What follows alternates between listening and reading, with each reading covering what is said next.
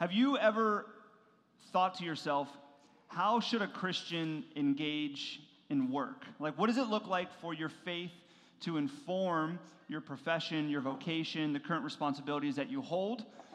You know, if I were to ask you this question, or ask most people this question, how does your faith inform your work? Most people would say something like this: I think your faith should inform your work by causing you in the workplace, around peers and coworkers, to be nice and to be friendly and to be kind. I think that it should create this kind of conviction to reject different kind of business practices that would be unethical. I think that what it means to be a Christian in the workplace would mean that you should maybe let people know that you're a Christian and that you go to church and invite them to church, that you should probably not engage in the office gossip. All these things are good and all these things are true, and I think actually all these things should actually be a product of your faith. But the question is that it? When you think about what it means to be a Christian in your work and how your faith should inform your work or the current responsibilities you've been called into, is it simply just behavior modification? Refraining from things, engaging in things, saying certain things, or is there more? And tonight, in week 4 of our new series, well, it's not new anymore because it's 4 weeks in, but it feels new, even though it's going to be wrapping up in 2 weeks. The series, The Good Life, we're going through this letter to a church in the city of Thessalonica, and we're going to be discussing work, because Paul, as he has been moving through this text, he's been looking on a macro level, and he's been getting micro these last 2 weeks. Last week, he talked about sexual immorality, and this week, he's going to talk about work. And this is a really important topic. We all know it because we spend so much time thinking about work and so much time engaging in work. Most of us spend Monday through Friday. Many of us spend Monday through Saturday, sometimes Sunday morning, working, and we're thinking about it, we're stressed about it, we're engaged in it. It takes up so much of our week. It really is a centerpiece of our lives. And it's becoming even more evident by all the new professions and mediums and resources rising up to help us with our work, right? To make us more efficient, more productive, to enable us to grow in our work, to enable us to cope with our work and the stress and the anxiety that we feel. And some of these things are seminars that you attend, right? Self-help seminars, self-help books that you read to learn how to have a more efficient work week, how to kind of reject some of the things that you're feeling so that you can actually prosper when you're feeling the pressure of work. We have life coaches that are helping navigate people through seasons of work and to define whether or not you're in the right place. We have personality tests and strength finders. We have podcasts that we're all subscribed to. Many of us listen to podcasts about work on the way to work, and then coming back from work, we listen to more podcasts about work, right? We're constantly thinking about it. It's a centerpiece of our life. And all of these things, from seminars to books to life coaches to personality tests and strength finders and podcasts, these are all good things. They're helpful. There's nothing wrong with them, but they're telling, right? So much of our life is dedicated to engaging in work and thinking about work. It's a centerpiece of our lives in many ways. It used to be a little bit different. Work used to be, back in the good old days, work used to be a means to an end, right? You worked in order to enjoy the fruit or the product of work. So you would work in order to provide for your family and to open up an opportunity for your kids to have a better future. You would work in order to go on vacation and to travel and to experience new cultures. You would work in order to retire early and to spend many, many years with your spouse enjoying creation and relationships. And see, we still want those things, right?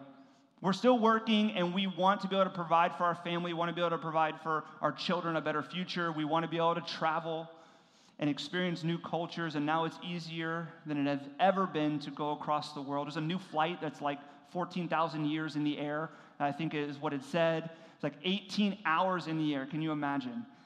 We can connect with the world. We desire those things. We desire to retire early. All of us are imagining that. But work is no longer just a means to an end culturally. Work is now an end in itself.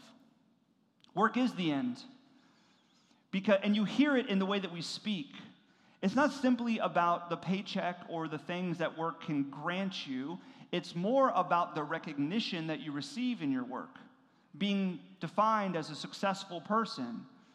Being praised for your achievements, feeling as if you made a difference in your life, in your career, and you took a hold of every opportunity and you really maximized your potential. Work has become an end in itself. And the problem with this is that when work becomes an end in itself, guess what gets wrapped up in it? Your identity, your sense of value, your self-worth. And when this becomes defined by your work, it becomes really dangerous. And here's two ways it becomes really dangerous. One, if you're successful. Some of you here you would say, I'm on a successful track in my career. The current responsibilities I've been given, I've been achieving goals, I've been reaching some dreams, or I feel like they're right there on the horizon. I'm really excited about what's happening in my career and what the future holds.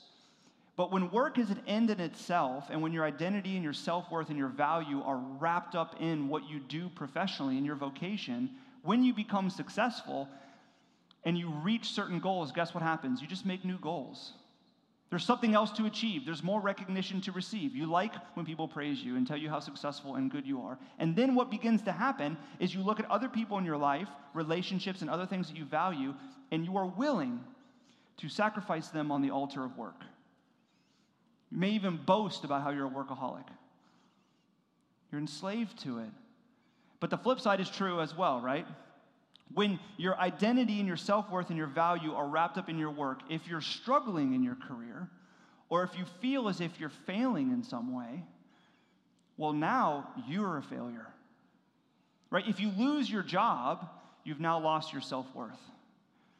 If you don't receive that promotion that you thought you deserved and someone else got it instead, that you thought you're more qualified, you would be better for that position than them, well, now you feel as if you are a failure and you're inferior, and what's wrong with you? Why didn't you get that promotion? Why didn't you get that new job? And you begin to compare yourself to everybody else around you. It's how you tell if work has become your identity, if it's an end of itself.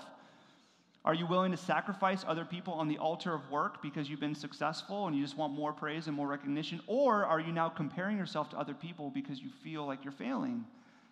And so you've kind of opened up the door to bitterness and depression. I remember when I was in high school and I started to look to get my first job on my own, going to interviews, had a dream job, shot for the stars, Circuit City. You guys remember Circuit City? Raise your hand if you remember Circuit City. Come on. Circuit City, R.I.P., you know what I mean? I had this dream of working at Circuit City. I wanted to work in the electronics section. I knew I would be a great fit. I could talk about TVs and sound systems and video games because I used to play video games. I kind of still play them, but we won't talk about that. But I wanted to be there. I felt like I could move product. I had this just picture, this dream. Someone coming in, I'm just looking for a new TV. Oh, let me help you out with that. Let me tell you about these TVs. Let me tell you about these sound systems. You want Bose, you want Clips, you want Samsung, who do you want to work with? Let me tell you the pros and cons. Video game, let me tell you my review of this video game. And I also knew that there's a discount. So I was like, maybe I'm going to get a new TV. I'm going to get some cheaper video games. This is going to be great. So I go to Circuit City. I apply. I have the interview. They ask me my strengths and weaknesses. I felt prepared. I was ready to go. And I walked out of that interview, and I'm like, I crushed it. Like, I crushed this interview. First interview, easy. Done. Why was I nervous? So I go home. I'm waiting. I'm going to get the call. They're going to say, Carter. They're probably going to call me Mr. Brown because they know that they need me in the electronics section at Circuit City. So I'm waiting a day. Don't get a phone call. I'm like, okay, a couple days go by. A week goes by. 2 weeks go by. I was like, has the place burned down? Maybe someone stole the papers. I don't know why they haven't called me yet. So I called them. Hey, this is Carter. Applied for the job, electronics section. I'm a perfect match. Just wanted to know I haven't got a call back. The lady was very kind. She says, oh, you didn't get the job. We wanted somebody else. I got to go. I'm like, wait, what? Somebody else? I'm the perfect fit. I mean, honestly, I was crushed. Like, this was my dream job. This is what I wanted to do. I was going to make money. I was going to engage in this area, in this department. I thought I would be so good at it. And then I talked to my friends, and my friends were getting jobs. One of my friends got a job at Best Buy. One of my other friends got a job at Circuit City up north. One of my other friends got a job at GameStop, and I didn't even apply to GameStop because I felt like if you're going to work at GameStop, you got to have a video game tattoo on your arm. So I didn't even apply there, and he didn't have a tattoo, and he got in there. And I was like, man, what's wrong with me? Am I a failure? Am I inferior? Why didn't I get the job? So I boycotted Circuit City, and look at them now. You know what I mean? And I had to, get a job, and so I got a job at a nursery, not with children. They would have never hired me. It was a plant nursery. So I went from dream of working in the electronics section of Circuit City to moving plants around and watering them and repotting them. I look back on it now, and it was like fond memories because I learned the value of hard work, and I learned a lot about plants so I can take care of a garden. But man, in that moment, I felt horrible, especially because my friends were getting the jobs that I wanted. I felt inferior. I felt like maybe I'm a failure. What's wrong with me? What did I say? What did I do? I've been raised in a culture, and we've all been raised in a culture where work is an end in itself. Work is a centerpiece of your life, and when you fail, you feel like a failure. And when you succeed, you feel like it's all you. And so you're willing to sacrifice other things in order to get more of that taste of success, and it's a really dangerous thing to do, and Paul wants to speak on that. There's some studies have come out that are really telling, and here's one that was really shocking to me. Over 50% of Americans do not use all of their PTO in a given year. Over 50% do not use paid time off because, many of you are in that boat, because there's too much work to do. When you haven't seen somebody for a while, and maybe it's a week, a couple weeks, you shake their hand, you say hi, you're like, hey, how's it going? What's the common response? Really busy. Crazy busy. Like, it's good, but I'm really busy right now. I mean, we're busy. I'm busy. I get it. I use that response too. But why do we say that? We say that because though we may be busy, we're wanting to project to other people that we're doing something that matters, that we're busy, like we're hustling, we're grinding, because I have value then, right? I have value. I'm worthy because I'm working hard. I'm busy. Just want you to know that. I'm not just relaxing here. Because our self-worth and our identity and our sense of value is wrapped up in our work. And it's not where it should be. Your identity and your self-worth and your sense of value has nothing to do with your work. At least it shouldn't. And Paul wants to speak to that. But he's going to say something really important and really good to hear, which is work does matter. It does matter. And God does care for work. And so he's going to outline for us what it looks like to do work that matters. And so let's jump into verse 9. Here's what it says, the first two verses. The Apostle Paul says, "Now concerning brotherly love, you have no need for anyone to write you, for you yourselves have been taught by God to love one another.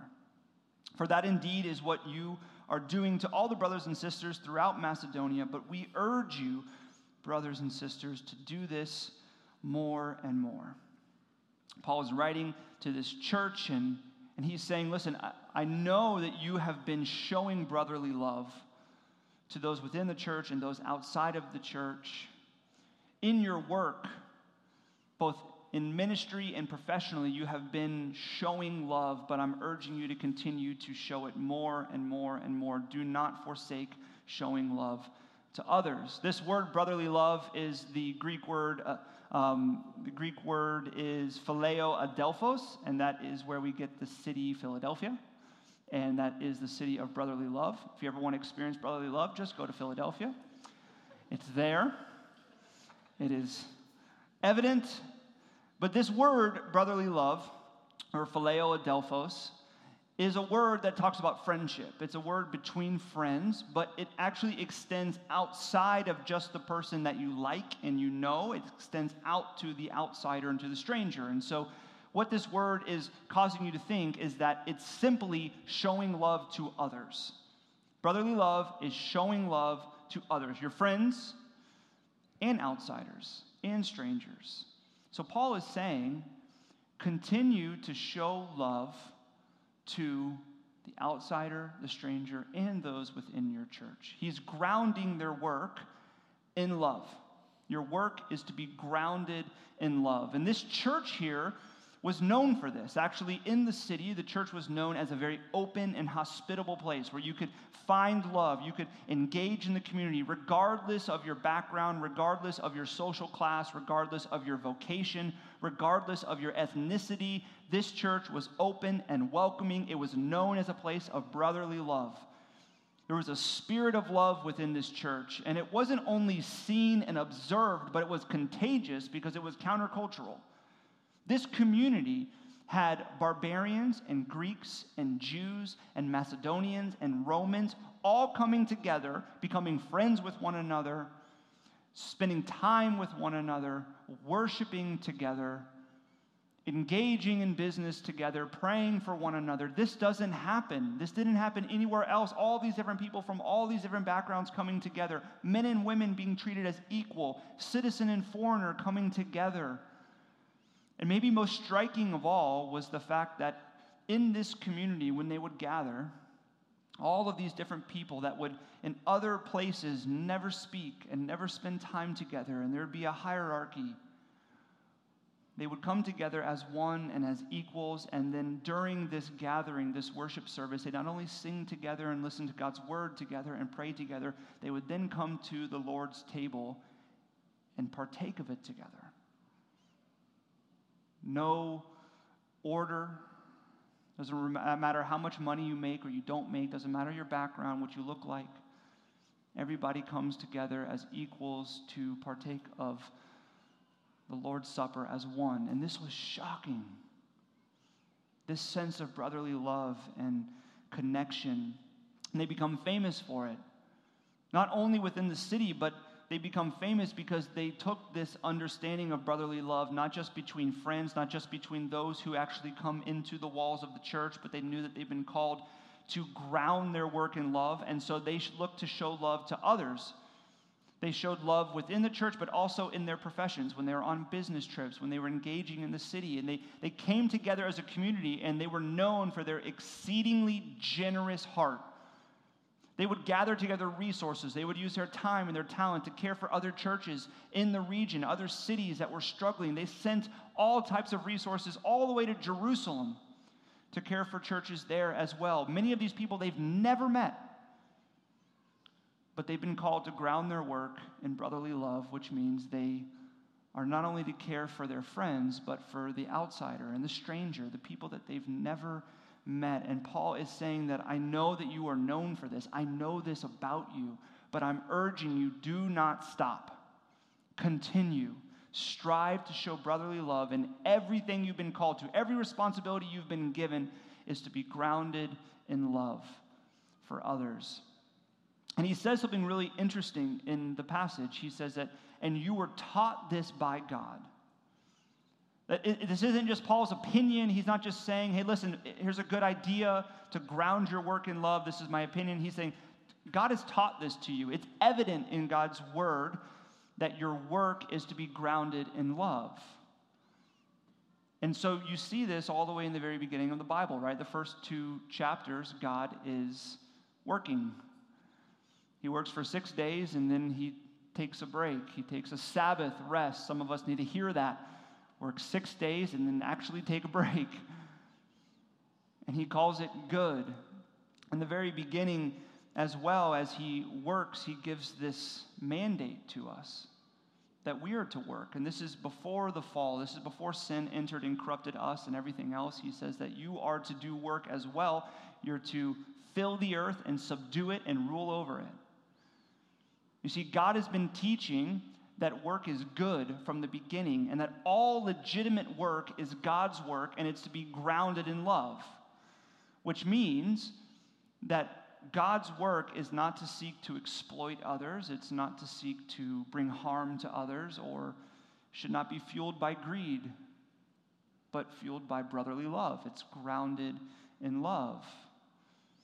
And so God's work is grounded in love, and that is our work as well. And when you think about that, when you hear that all work is God's work, and God's work is to be grounded in love and not fueled by greed, not seeking to exploit, not looking to bring harm to others, you think maybe to yourself, man, do I need to change my job? Because many of you I know are a part of companies, are in arenas where you're like, man, there's a lot of exploitation. And a lot of people in my industry are fueled by greed. My boss is fueled by greed. The company seems to be fueled by greed. There's a lot of things that happen within my company and in my sphere that I feel like are not concerned about showing love to others. In fact, maybe even looking to bring harm. So how do I navigate that? Like, what does it look like for me to be a Christian that has grounded my work in love and is not seeking to exploit and to be fueled by greed and to seek to bring harm to others? You know, it's really important to remember what God says all throughout the whole counsel of Scripture. One, he never says making money is bad. He says greed is bad. Those are two different things. Secondly, he also tells that for you as a Christian, you have no right to judge or to seek to control the actions or the motivations or the intentions of somebody that does not claim to believe in God.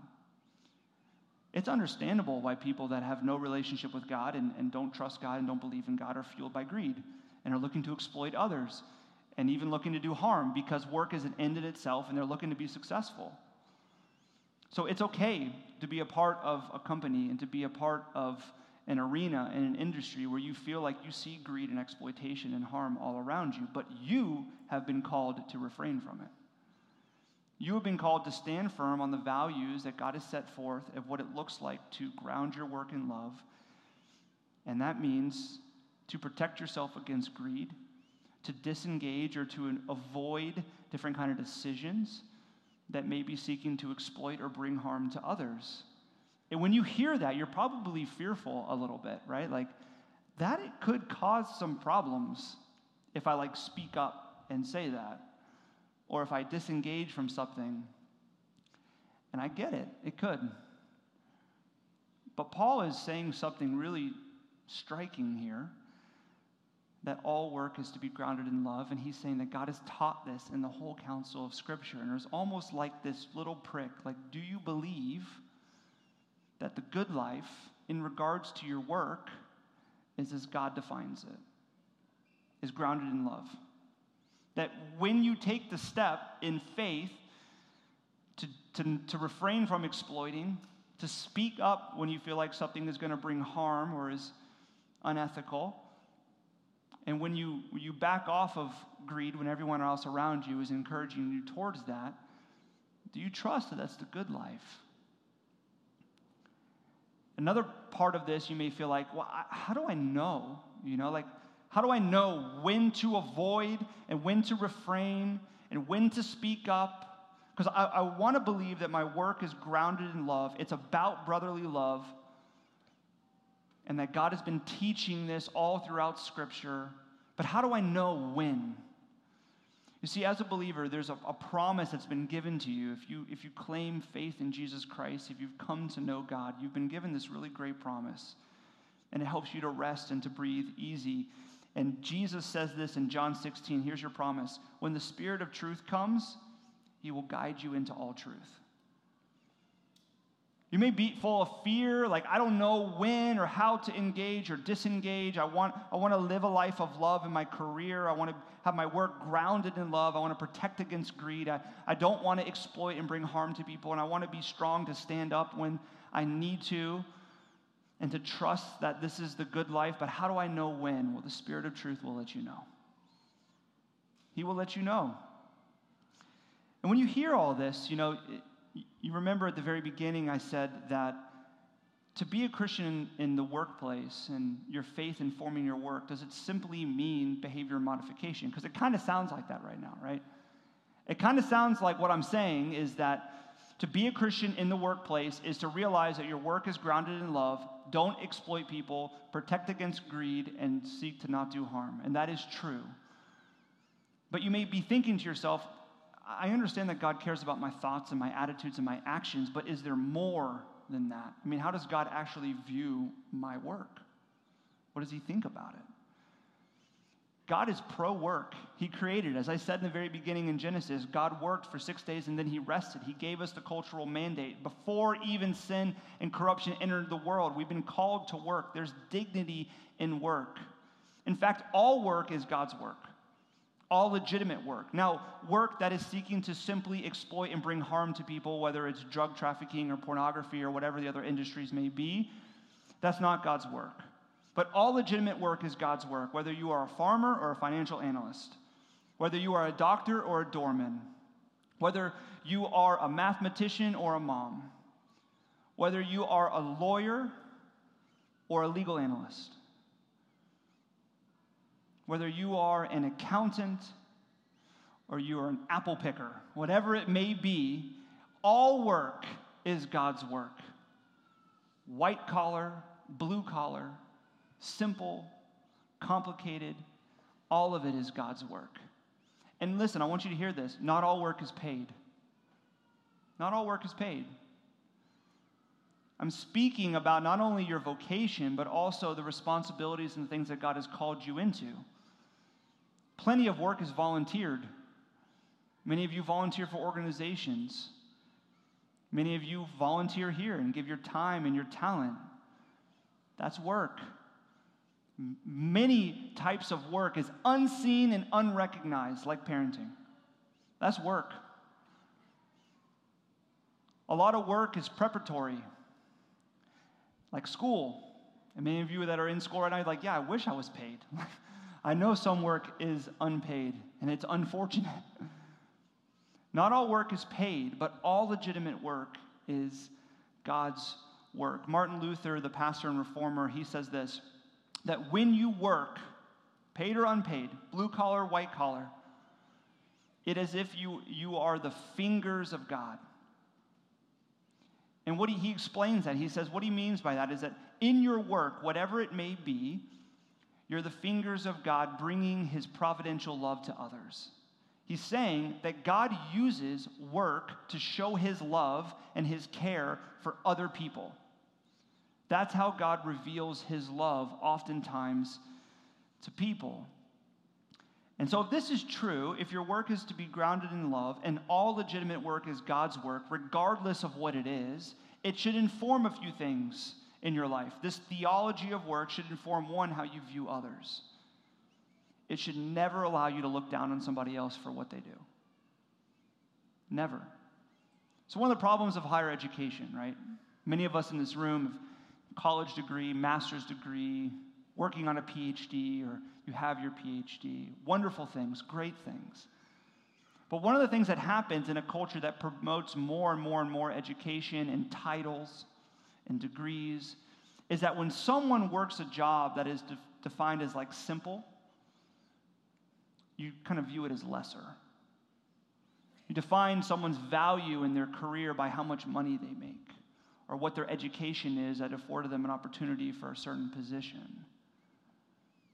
You see, this theology of work, that your work is to be grounded in love and all work is God's work, should never allow you to look down on anybody for their career, because all work, blue collar, white collar, is God's work. But secondly, it should inform your work. It should inform how you engage with your work, because you begin to realize that regardless of what you've been called into, regardless of your responsibility and your vocation, God is using you to show his love to other people.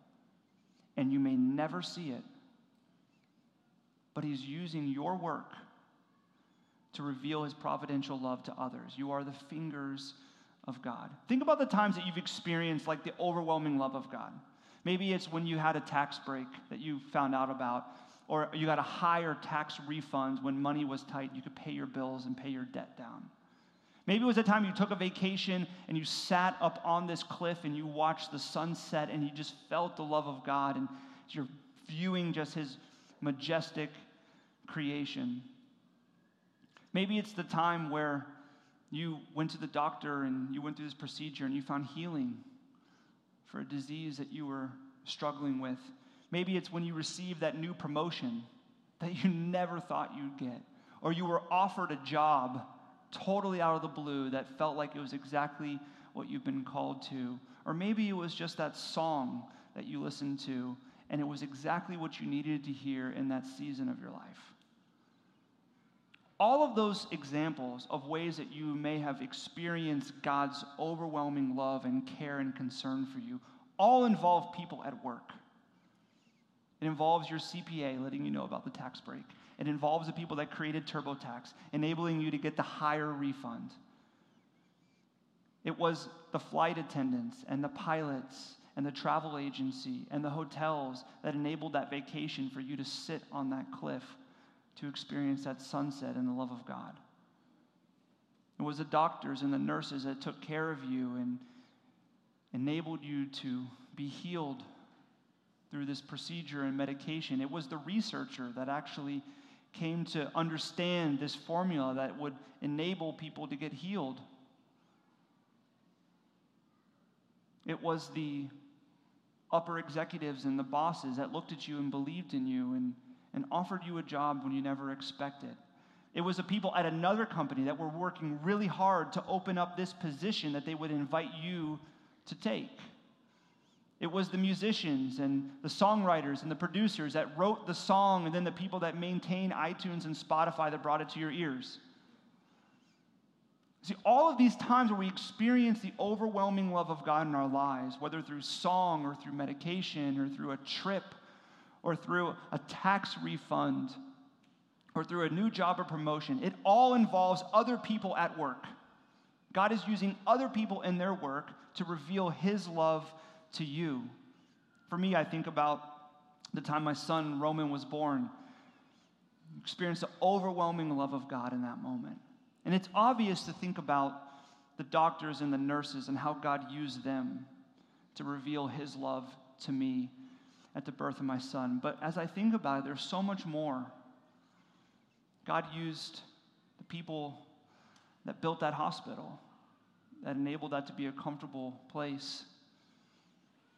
God used the construction workers and the traffic workers that make the roads safe and drivable, the people that made the car that we drove to get there quickly, the police that look to enforce the laws so that we have some type of order, as I'm saying in Miami, some type of order on the roads so we could get there. All of these different things God used to reveal his overwhelming love to me in that moment. He uses people at work to reveal and to show his love and his care and his concern for his people. And he's using your work to reveal his love to others, and you may never see it. On this side of heaven, you may never, ever see it. And when you know that, when you believe that, and you're sitting here and you're thinking to yourself, okay, my work is grounded in love. All legitimate work is God's work. God actually wants to use my work to show his love to others. That should inform something very important about how you are to work, and that's with excellence. You see, as a Christian, one of the things that it means to engage in your work as a Christian means that you work excellently. You work hard. No laziness, no complaining, no slacking off. Why? Because you believe in an excellent God that wants to use you as a broken person in your job to use all the things that you do to show his love to other people, and therefore you want to lean into that. You want to give all that you have to what he's called you to. And he gives you kind of what that looks like. What does it look like to work excellently in your career? He says this in closing in verse 11 and 12. He says, aspire to live quietly, to mind your own affairs, and to work with your hands as we instructed you, so that you may walk properly before outsiders and be dependent on no one. Seems strange.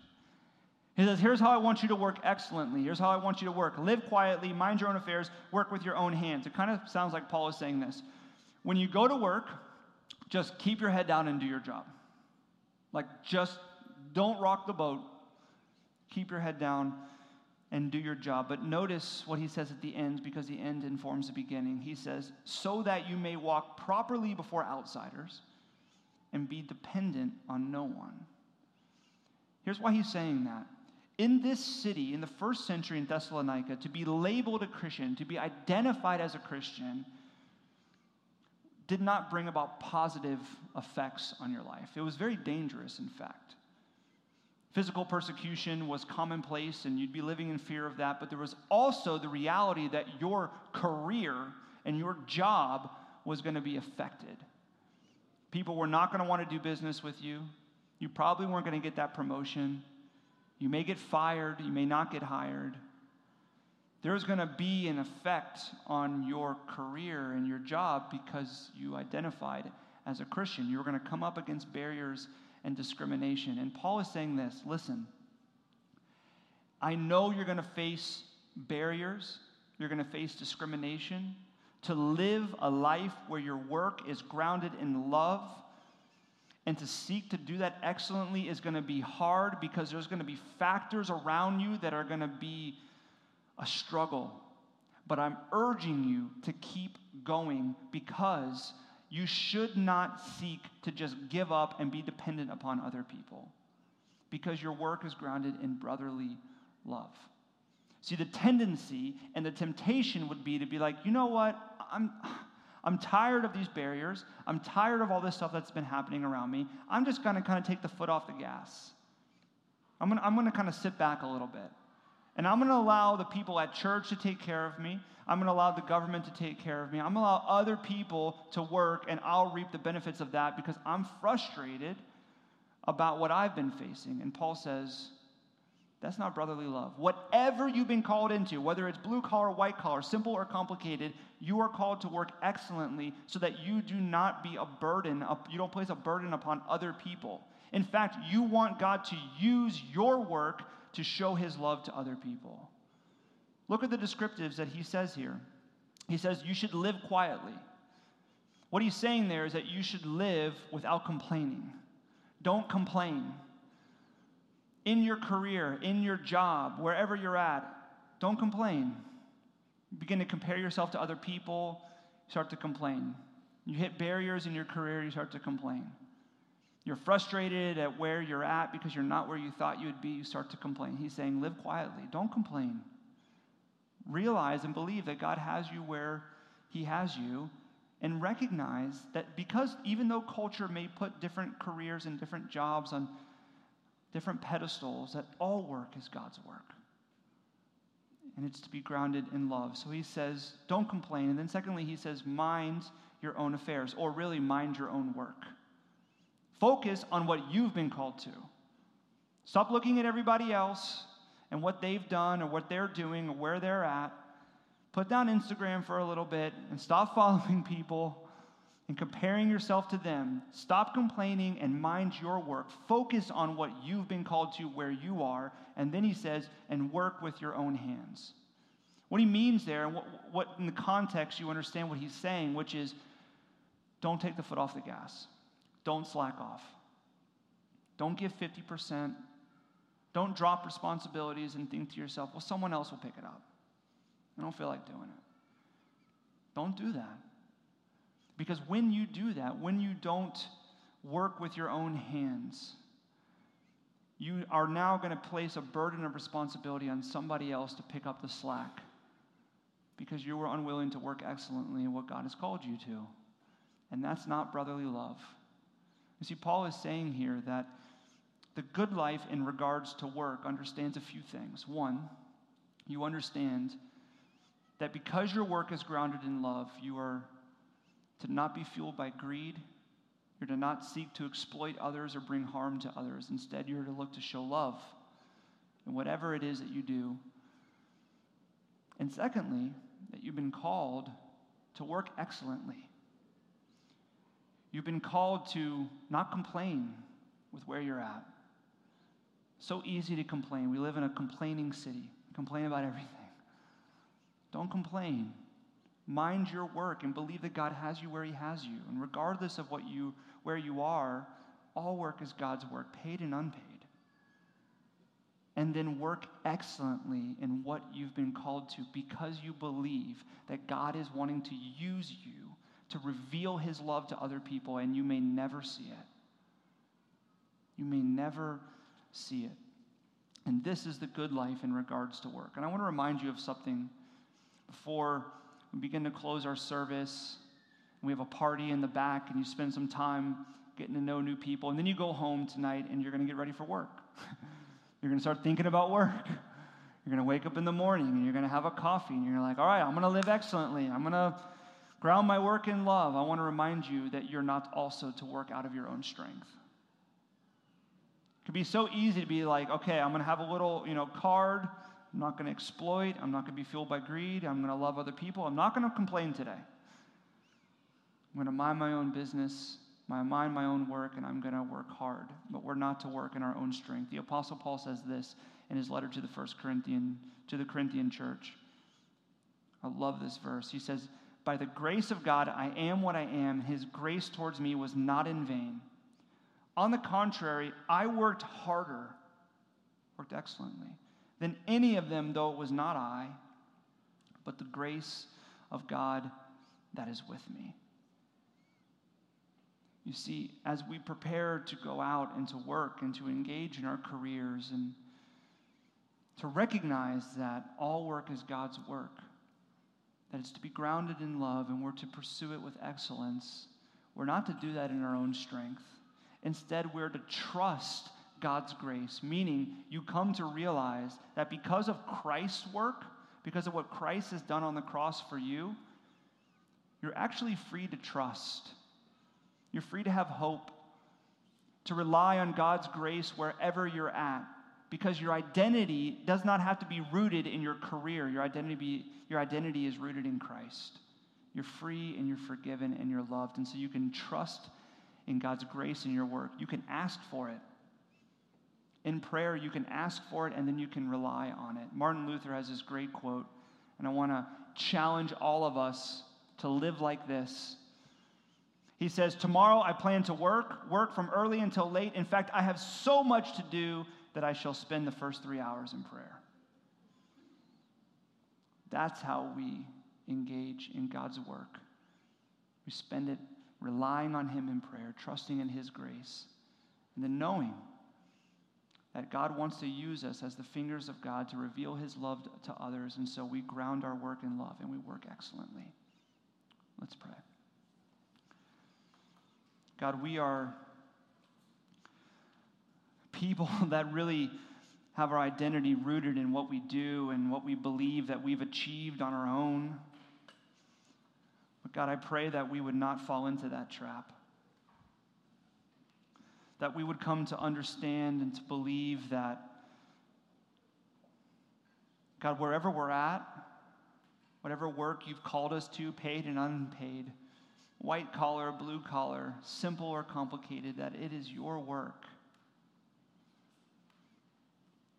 Lord, would you unseat the idol of work in our life, where we've made it a place where we determine our value and our self-worth, where our identity is wrapped up in it, and would we hand it over to you and find our identity in you, Christ? Would we come to believe that you actually want to use us and that you are using us in our careers and in the responsibilities that you've given us to show your love to other people, people that we may never meet. And therefore, our work is to be about brotherly love for the stranger, the outsider, and for those around us, and that we should pursue the things that you've put before us with excellence. Would we rely on your grace in this? It's in Jesus' name that we pray. Amen.